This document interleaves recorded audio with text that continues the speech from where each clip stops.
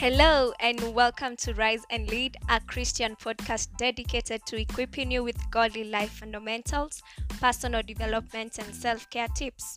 I am your host, Lucy Mwangi.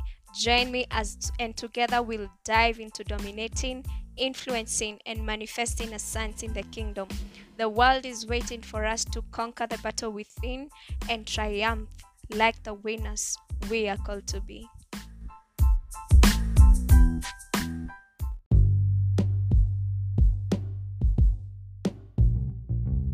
So today we do it a little bit different. As you all know, this is Mental Health Awareness Month. May is always Mental Health Awareness Month, and in honor of that, I'm going to play a video of a certain guest that we had at Convo. If you remember very well, in my last episode, I spoke to you guys about Conversations That Matter, the group that I am in, part of Brilliant Minds. The lead is one of my mentors, James Wetu. So I want to play that particular audio here of someone who has gone through the healing journey and what I learned after hearing and listening to this particular testimony is that healing is a journey and time does not heal wounds. You can stay very, very long with a wound, but what we are speaking and what we are conveying to you guys is that healing is very much possible. So enjoy the audio, learn, please share the audio with your friends, and if you can, please head over to our YouTube channel, Conversations That Matter, and you will get the visuals of this particular audio and other audios of guests that we have had concerning the same, that is substance use disorder. So enjoy.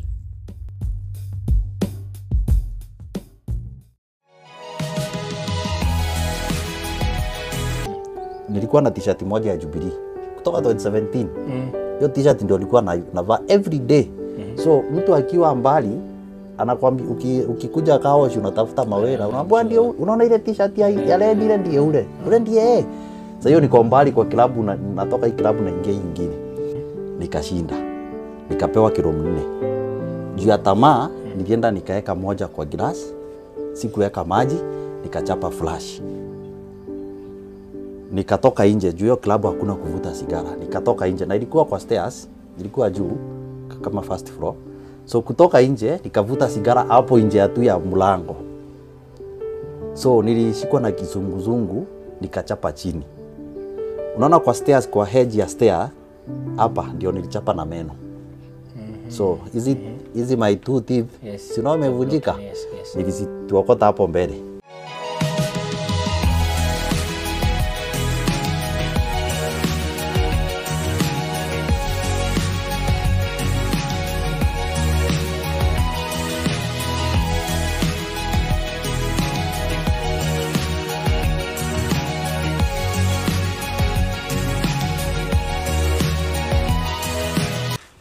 Great. So the last few weeks we've been learning a lot of conversations on recovery, on substance use disorders, and it's because here at Convo we like encouraging conversations that matter, and one of substance use is a very important topic that we need to be able to create awareness about.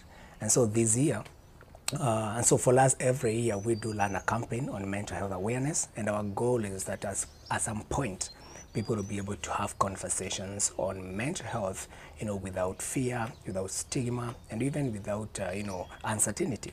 And so for that, for this year, we have a theme that is recovering from substance use disorders, and we want to advance that conversation even further.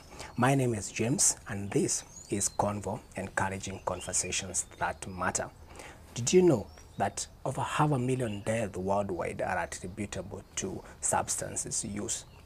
And over that 5 million globally are struggling with the substance uses. Those statistics are alarming, and that is the reason why we feel that we need to also advance this conversation. So we are privileged today to be able to have a friend of ours who want to, who is willing to share with us his story and that of recovery, because today we want to focus on the recovery process. Yes, you've been having the disorder in, substance use disorders, but how do you go about the recovery process? And we are so much privileged to have a friend of ours who is willing to share with us the story of a recovery. And at this point I want to allow him to say hi to us, welcome, let us know his name, and it's a pleasure to have you, Pleasure Martin. too, yes. Karibu sana. Yeah, Santi. Yes. Yeah, my name is Martin Mawera. Yeah, I'm 35 years old, a grateful recovering alcoholic. This is my third year in recovery. Wow. Yeah. Wow, amazing. So again, we want to appreciate you for Thank you. actually agreeing even to allow us to come and do this conversation with you. Yeah. And even tell people about your journey, how it has been, and even where you want to see yourself in the future. Yeah. And so Martin, just to jump right into the conversation of your recovery, but we may not come to recovery, but we would love to hear your story from how did it come about, where Yeah, early childhood. I was born in a family of 3. Yes. I'm the firstborn. Okay. I have 2 sisters. Yeah, so that makes us 3. Okay. I was brought up in a Christian family. Yeah, so we used to go to Sunday school from when we were a child. Okay. And also I used to be a choir leader. I used to also be in that. I was involved in church matters very well. Yeah. Okay. Yeah, I went to I finished my primary school, yes. and went to secondary. And in second term, Okay. the form 2, that's where I started using drugs. Okay. I met a friend, my seatmate, was using bangi, but I didn't know. Okay. So during the school inter-house competitions, we were the field now, and he just called me and went to a maize plantation. Okay. That's the first day I smoked bangi. Oh, And that this is in the form 2 now. yeah, in form 2, Okay. second term. It was very, I felt very funny. Yeah, I could see, like the field when people were playing, I could see like 4 teams of football at the same time. at the same time. Wow.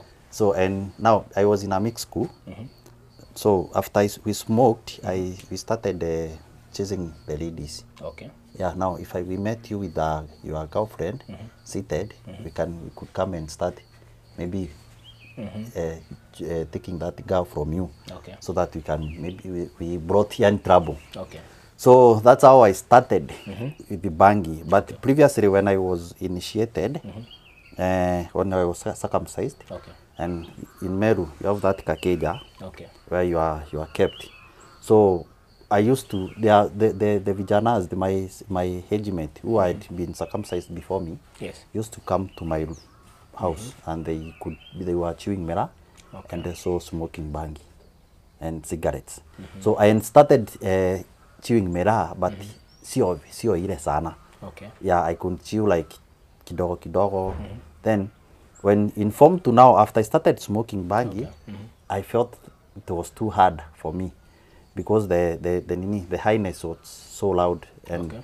I slept the whole day. That day I even didn't pray anything. I just went back to my room, Dormitory, and I slept the better part of the day. Okay. So when the schools were closed, now we went back home. Now I started chewing mera for real. Like every Sunday, I must chew. Now kumbuke, in Meru now, it's like a culture. Yes. When the people who are initiated or circumcised, every Sunday, or even every day, Yes. from 5, you meet them seated somewhere, Okay. with sodas and chewing and smoking also cigarette. Okay. So I started chewing mera, but at the end of the day, maybe after kutema, I get some headache. I don't know, it's because of the highness, or maybe because I was introducing a new chemical into my brain. Yes. So I could get headache and no sleep. Okay. So for me to sleep, I could, after chewing mera, I could smoke weed, so that I could get sleep. Yeah. So, So this point is now becoming addictive. no, that's the time. No, not yet, because I'm doing it during school holidays. Okay. Yeah, not every time. Okay. Yeah, so after I finished, maybe I went to Form 1, to Form 2. I started being chased away, suspended. Okay. Like every time I was suspended. Then in Form 3 first term, I was chased away. We used to go to a church outside the school. Okay. So after returning with my friend, we found the principal's car parked outside, and inside there was a bread, there was a sugar, there's a bluebird. So because it was tea time, we talked with my friend and said, "Ai, nasi hatuna pesa na vitu zimewekwa hapa. Why don't we pick them?" So it was a Chevrolet. Those old school Chevrolets, a pickup. So I climbed in the back of the car, then opened that car window that separates the driver and the back. I opened so I could be able to open the door, and my friend picked the items. Kumbe, the principal was watching us as we picked these things. So the principal was at the balcony. He was watching. Yeah. So you were chased like that, and not even suspension, a G. Used to call it a G. For good. For good. Yeah, so I was taken to another school, whereby I spent, I repeated Form 2. Then we went to, I think that's the third term, there was, I remember this musician called Joseph Hill of Mighty Culture. He had died that time. Okay. So there was that, reggae bash, lazima ingefanywa. So during that time, after schools opened, I didn't go back to school. I went and stayed in a place waiting for, there was that, like a Sunday afternoon, that the reggae festival of that Joseph Hill, the tribute was to be done. Okay. So I never went back to school for 2 weeks, stayed at Meru Town Makutano, and waited for that reggae bash. I spent all the money I had, even the pocket money that I was given, until the time the festival was held. And later, the principal called my dad and said, "Hey, Mawira hasn't reported to school." Why? So my dad says, "Mawira came to school from the first day." So they started looking for me, and that's how I was found loitering at the town, the ghettos. So I was chased even that school. So I was taken to another school, the third one now, and it was a ladies and boys, a mixed school. A mixed school, yes. So I stayed for 2 terms. That was in the second term and the third term in Form 3. Okay. After I finished it, when we were doing the what are they called? The district mock exams. The mock exam, yeah. The Form 4s had already finished. Okay. So I had a girlfriend who was in Form 4. So instead of staying to school, I followed her to her home, and that's how I was chased even the third school. Now for to go and finish my Form 4, my parents said they won't take me to a boarding school again. Yes. So I was taken to a day school. I could go in the morning, back in the evening. Now, that escalated more. Okay. I started chewing miraa like every day now, because I come in the evening at 6, nitakimbia tu kwa shamba ya mtu fulani anichunie, then nikuje kwa room kwa nyumba yangu. Instead of reading, me I'm chewing miraa. So actually now this going to day school even now is escalating. Yeah, it escalated more, because now I'm using like I would carry cigarettes to school. I could carry bangi and bring to the student who are the borders. So even at this time now, you start now even using the bangi marijuana. Yeah, and I'm using it more. But one thing, I didn't use alcohol that time. Yeah, I don't know, because maybe I feared the way people could drink and maybe sleep komitaro. Yes, I feared that very much, so I didn't want. And now even tarnishing my father's name and all my parents' name, I didn't want. But you can see I was briding myself, because everyone in the village knew that Mairo was chewing miraa and also smoking bag and cigarettes. So after I finished, I was able to finish the Form 4. Okay. And my parents picked me to brought me to a college, Meru Technical. And there, now, the environment has changed. My parents they are not there, so no one is watching over me. The school life is very enjoyable. Si lazima uingie class, you can that time class unaweza ingia class upigiwe simu uambiwe Mawera kuja tupatane hapa pub na utoke. Ama umesikia tu kuvuta sigara unatoka hapo nje tu unawasha sigara then. That time colleges were very somehow. They were not strict. A little bit more freedom managing yourself. So now nimefika place yenye I've met people with money. They are drinking like no one's business. Mi peke yangu ni kukura miraa, so nikajiona fara hivi. I must start drinking alcohol kama wengine. So now my first time to taste alcohol was in college. I think the first semester. After there was a friend of mine, he earned some cash. He earned some good cash. Yeah, so one day he gave me 50,000 and told me to keep for him as we go to the bar. Mi nikule tu mira yangu kawaida and mi ndio nitakuwa nanunua pombe. So in that hiyo starehe ya kujienjoy, I found myself drinking. So wananitusi, we ni fara sana, kunywi pombe sijui nini. So this kind of a pressure now is initiating you now to now the alcohol. Yeah. So now as I start taking alcohol na miraa, na feel that highness is good more than even the bangi. Wow. So ikanivutia zaidi. I want to be like them.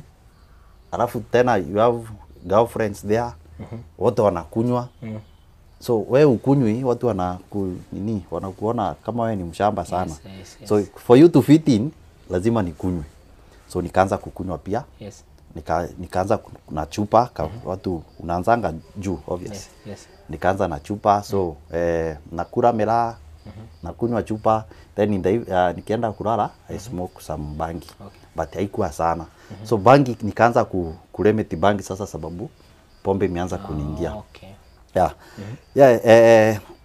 After tukisoma tukamaliza the first year, the second year, then tukafikiria dhande ya kufanya project. Sijui what happened, but after nilipewa pesa ya kufanya project in a business plan, nilikuwa I had written my documents very well, na nikapeleka ziprintiwe, but sikulipa. So sikuchukua ile project yangu ni submit kwa NEC. But during in this case you've used this money to drink and chill. Yeah. Na ukumbuke I'm also stealing from home. Nachukua vitu pale nyumbani.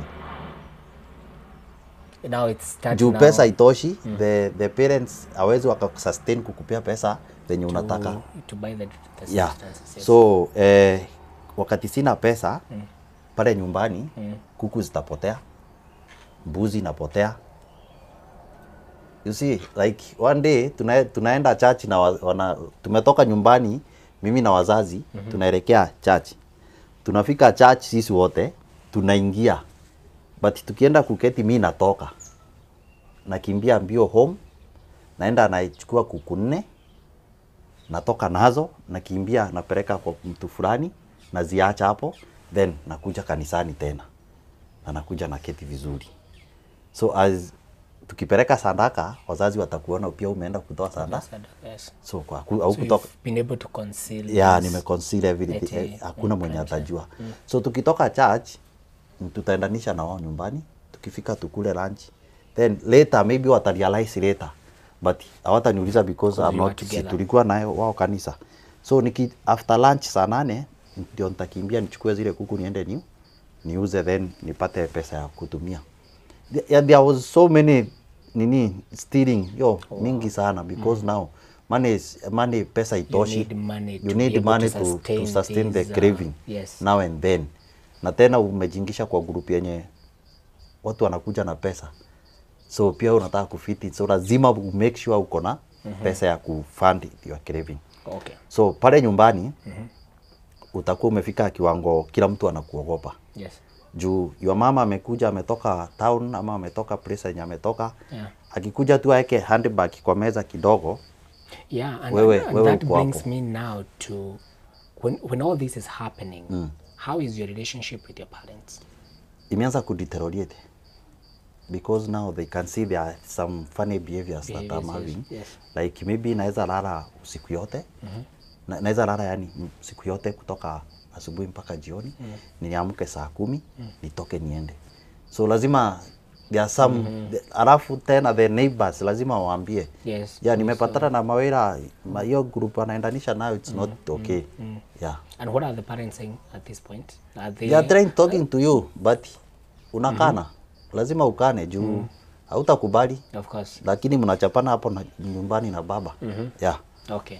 So there are some other instances like sasa nimesema place yenye your mama amefika, ameweka hadi bag hapo, na wewe uko nyuma. Na tiptoe pole pole, akienda kidogo hivi Ingia kwa bag. umechukua kwa hadi bag. Umetoa pesa. So umepata ya kufund ya hiyo jioni ama ya kukunywa hiyo jioni. Yeah, Wow. nika after hiyo nimemaliza form 4 nikapelekwa college. Huko college nimeingia kwa drugs, kwa pombe. So sijamaliza project. So you can graduate. Siwezi nikagraduate. Yes. So time ya exam nilikuwa somehow nilikuwa naizana na masomo. So time ya exam nilifanyia wasichana, wale wasichana nao hawakujangi shule, but watafanya exam. So mimi nilikuwa nawafanyia paper na nafanya yangu, alafu jioni nalipwa kwa kegi. No, let me get it right here. Yeah. So you got to do the exams, but you do 2 papers. 2 papers, mine and for somebody else. and for someone else. And then you get the payment in the payment ni kwa kegi. Na mwenye so ako na if you pesa, don't know what keg is an alcohol that's just put in your cup or kikombe and then you... With a pump, Yes, toka with a pump, pump, yeah. yes. So either kuna mwenye atanipea pub ama kuna mwenye ananipea cash kulingana venye. Yes. Akisikia tukitoka pale nje wanafunzi wengine wana discuss how the exam was, aone the answers that I gave are the ones the others are discussing, so wanajua amepita hii exam. So payment itakuwa mzuri. Okay. Can either pay with sex ama pesa ama both kulingana na venye mnasikizana. So and all this is just to finance alcohol and bangi and miraa. You see, miraa so is, those are 3 key substances at that point. Yeah, miraa is somehow expensive. So lazima ukuwe na pesa ya kukitaka kuikula every day. Okay. Yeah, now I'm chewing like every day now. So after kumaliza college, nimeenda home. Na ujue sikupeleka project, obviously najua I won't graduate, but nitapata tu transcript pekee.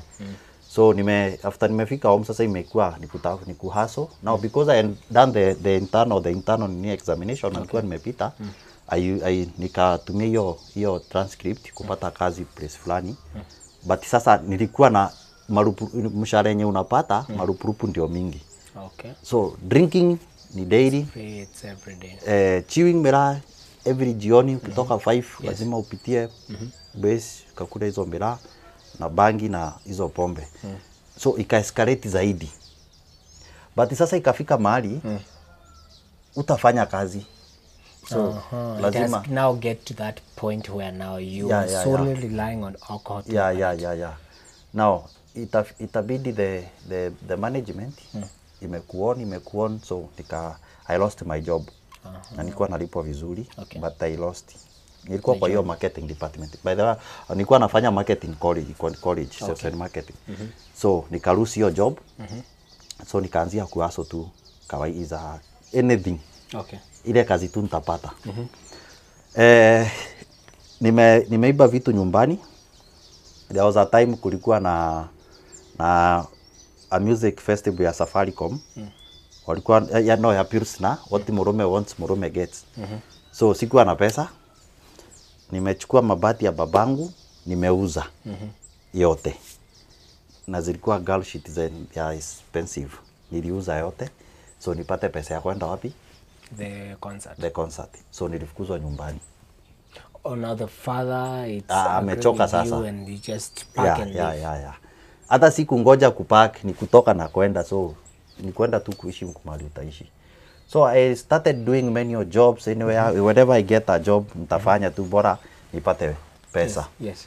So ikafika mahali nimechoka hata hizo town juu bado ukipata kasimu ya mtu una snatch. So already now petty crimes is... Yeah, zimeanza kucreeping. Kwa sababu you have to finance this. You have to finance, you are not at home. Yes. Food, ukiwa home unakula food. Now, huku nje no, hakuna food. So lazima ni wewe tu unajitegemea. Hata place ya kulala hakuna. I remember sometimes kuna place nilikuwa nafanya kwa ina workshop ya carpentry. Nilikuwa naingia kwa ngunia. Then nikiingia kwa ngunia najifunika na sawdust. Kwa sababu sina place ya kulala. Then uko nje kunanyesha, but do you know sawdust inakuanga na joto. So ukijifunika na ile sawdust, unafiru ni kama uko kwa blanket. Na uko mlevi mbaya. So maisha unasema tu kesho ikifika, utafikiria maneno ya kesho. Juu hakuna mtu hata atakuweka. Yes. Wewe mwenyewe ni mchafu. Hakuna mwenye atakubali uingie kwa kitanda yake.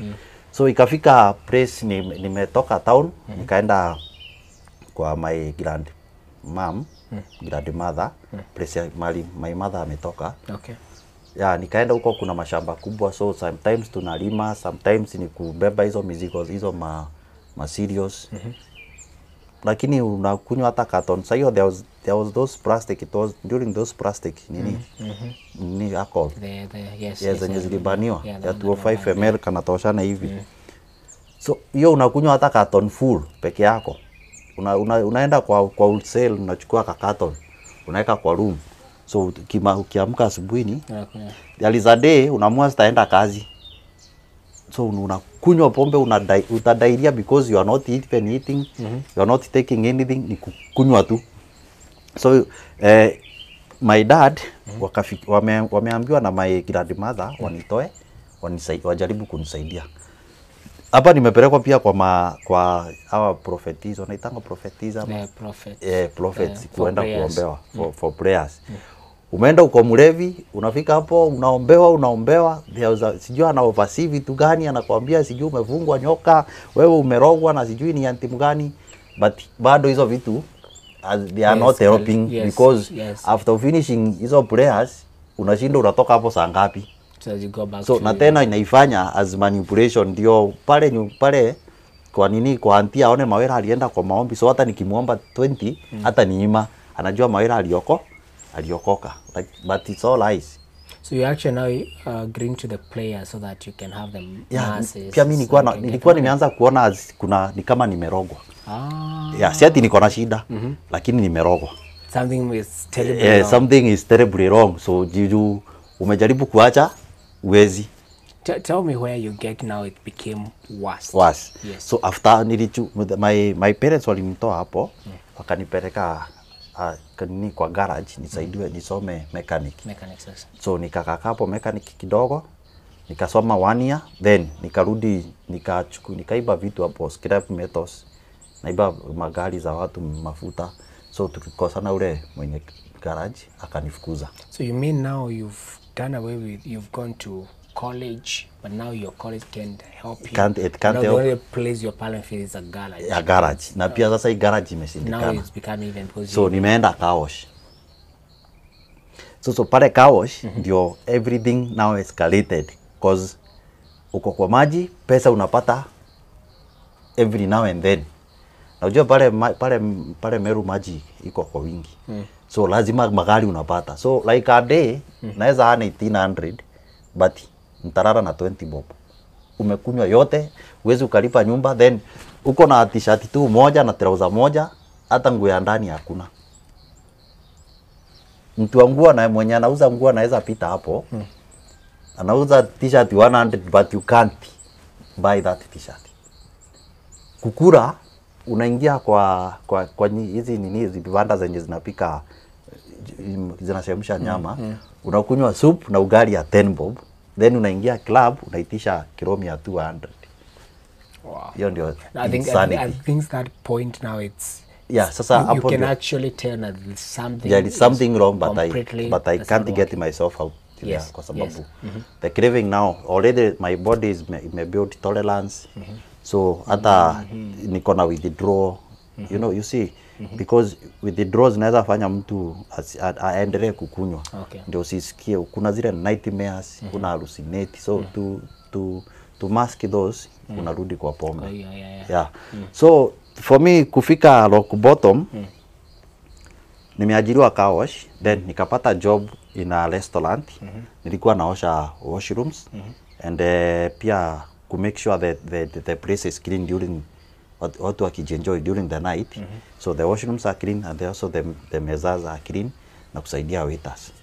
So that job nilikuwa napata 9k per month. Na car wash nilikuwa nashinda mchana. So nitalala club usiku, ikifika kitu saa 8 nitaenda nijiekee kwa zile viti za club kwa VIP session, nilale, niamke 5, nioshe club, then ikifika 7 nikunywa breakfast, niende car wash, nishinde kuosha. But sasa kuna time yenye hauko job juu amko peke yako, mko watu kama watatu wenye wanafanya kazi. So nilikuwa na rafiki hapo kwa hiyo kamtaa.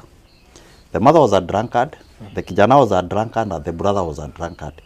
So kijana alikuwa, kwa sababu ni kaproti, alikuwa anakaa hapo nje ya car wash, ya nini, ya nini, ya building yao.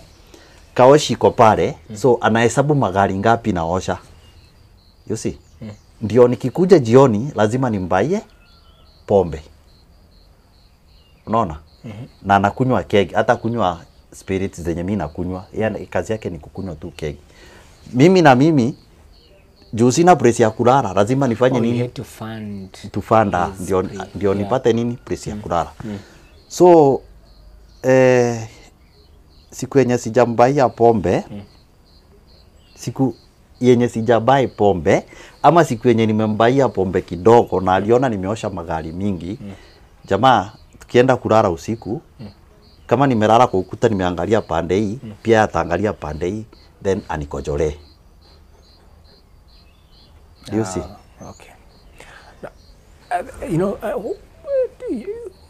my friends, we are discussing about substance abuse, and from the story I'm sharing, Martin is sharing with me, you can tell how deep it can take you and how, it can make you head south. And I just want to come back. We're going to advance this conversation with Martin so that he tells us exactly how he recovered, because I'm really curious how, because you can see him right now, very well dressed, very smart, doing a lot of work.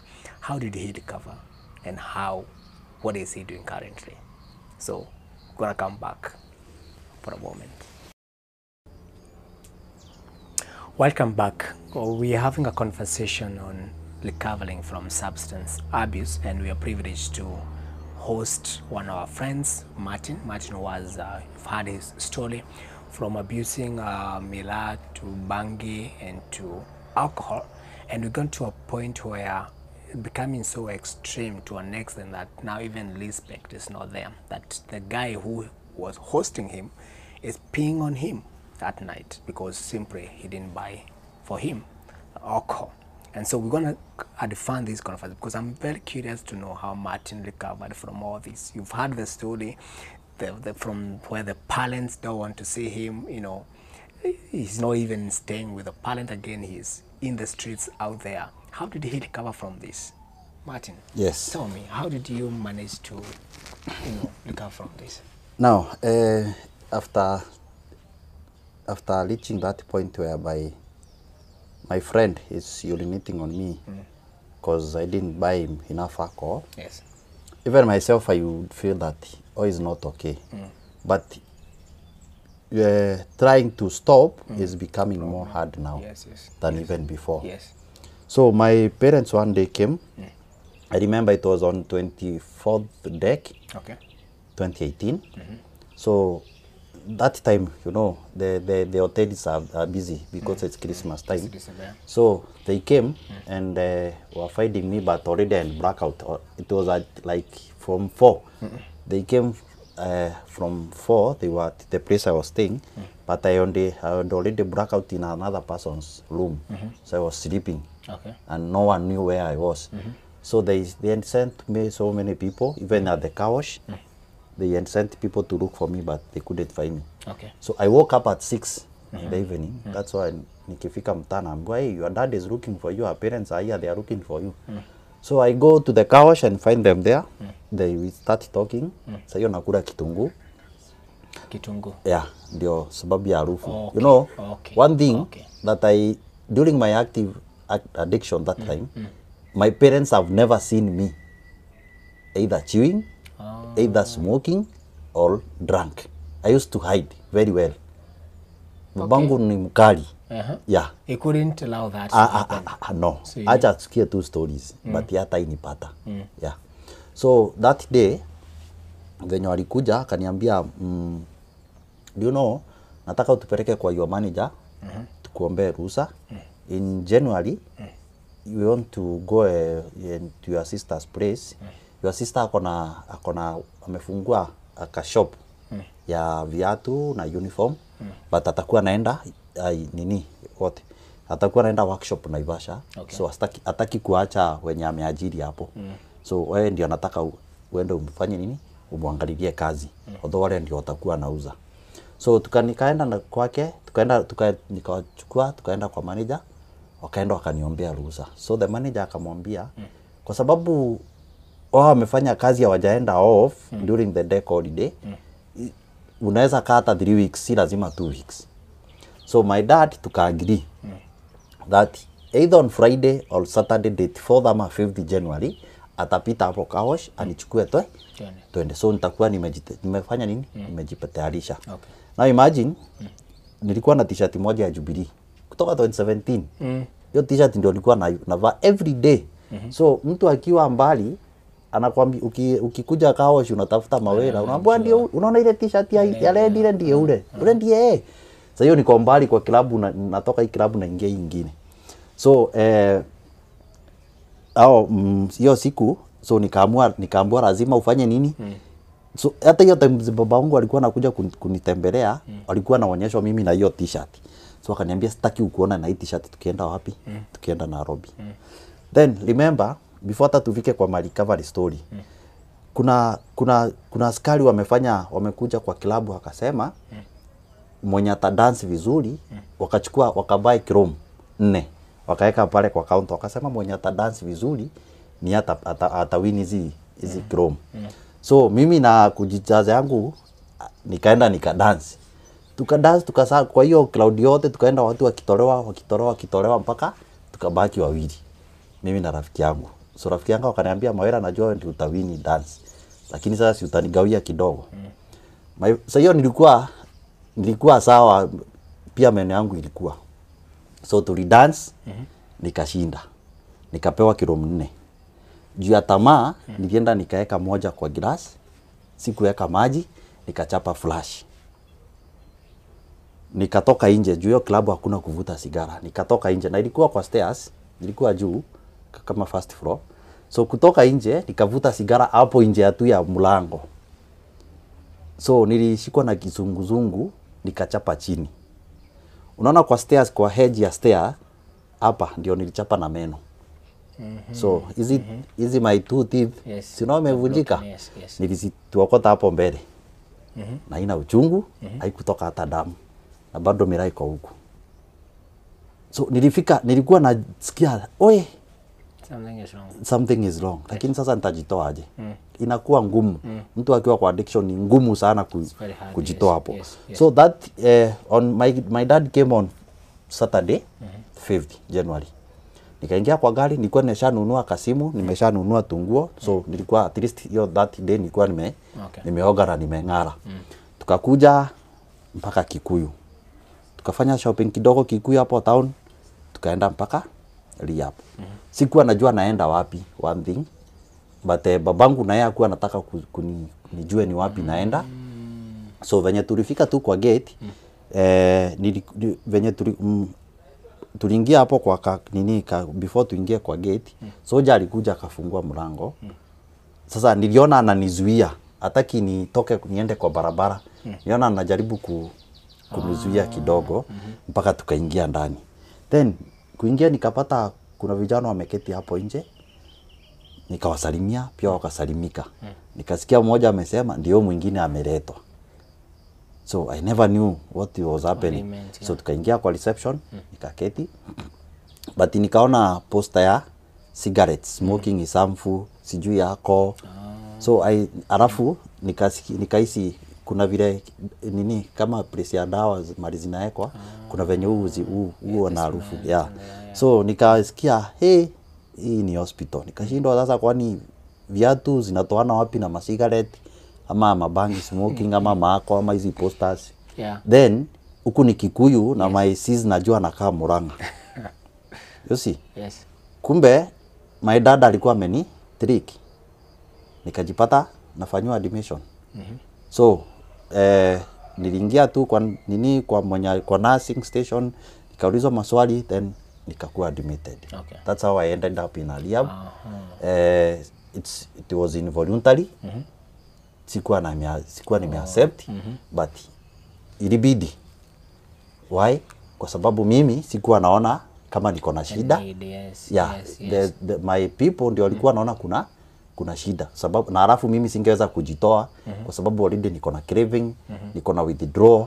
So kujaribu kujitoa hata unaweza pata mtu anaweza kufa ama pia. Yeah, it is very fatal, you know, about withdrawals. But sasa nimejipata ndani, so I have to adapt. Nikaenda place yenye wengine walikuwa, and that's how I started my recovery journey. Ikaanza hapo.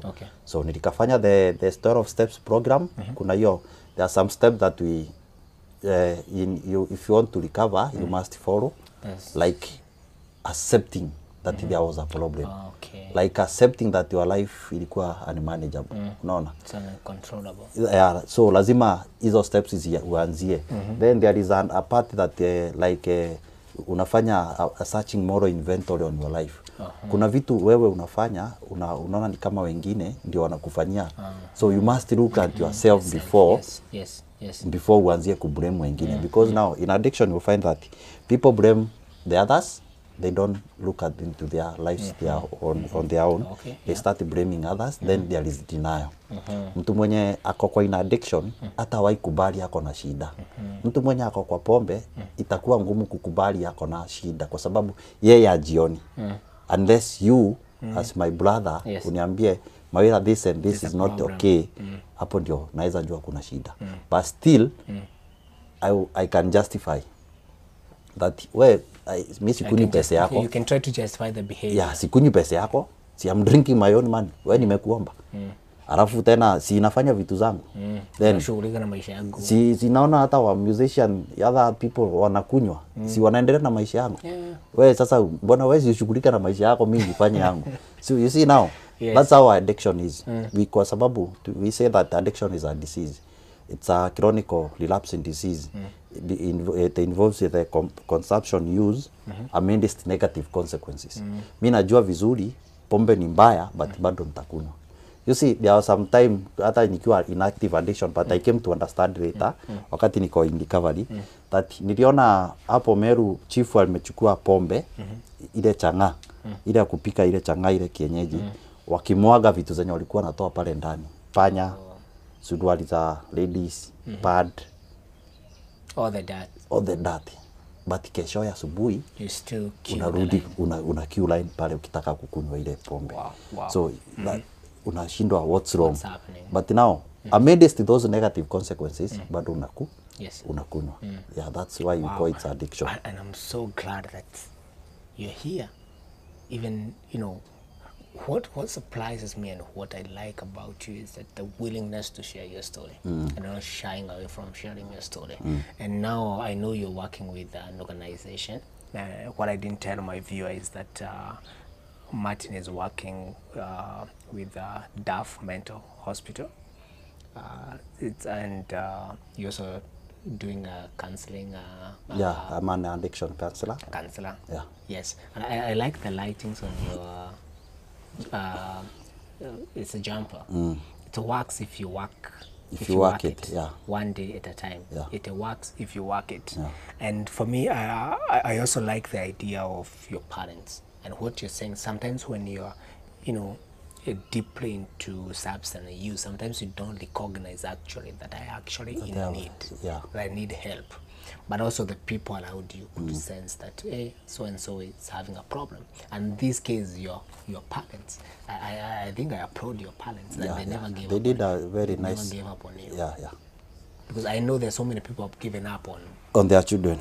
Or also or even friends, even your relatives. Yes. So some relatives, they gave up. They label you. And They label, they give you names. and then they leave you. Yeah. And I think the reason why we need to have more of this conversation is so that we can actually advocate that healing is possible. That even if you're going through all this, It's possible it's to heal. possible to go through the process and heal. Yeah. And Martin, you are a testimony. Wow. Tell us more about My recovery. Yeah, maybe you can even tell us what you're currently doing at DAV, and even maybe you could tell us more about DAV Mental Hospital. Yeah, before even I reached there for DAV, during that time, you stay maybe for an alcoholic person, you stay for 3 months. But you know, it is not about that you can accept even within that 1 month. Yeah. Now, after going through some psychotherapy sessions and also my one-on-one counseling session with my therapist, we end a family therapy after 1 month.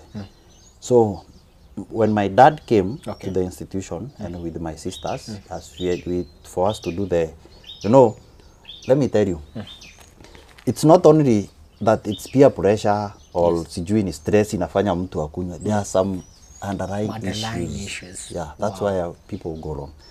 Kuna issues ziko hapa chini. Maybe it's the upbringing, maybe it's the poor parenting, maybe it's the environment that the person is, maybe there's trauma, it is PSTD. Yeah, there are so many other issues underlying that they are still loud. So not unless maybe you sit down with your counselor and you talk, the counselor gets into your life until he unveils those pains or those shameful or those guilty, or maybe it is loss and grief that you are masking with alcohol. It's trauma that you are masking with alcohol. Maybe something was done to you, you are bullied in school. Now, umekuwa mkubwa, but still you are holding on to that because you know the subconscious mind.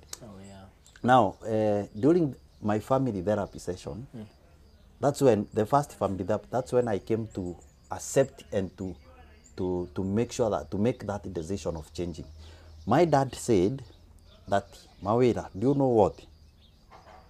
Ni vile DAV inalipa pesa mingi, kunalipwa pesa mingi, I could have taken you somewhere where unaweza kaa even a year, kwa sababu for the last 1 month, me and your mom, we have been having good sleep.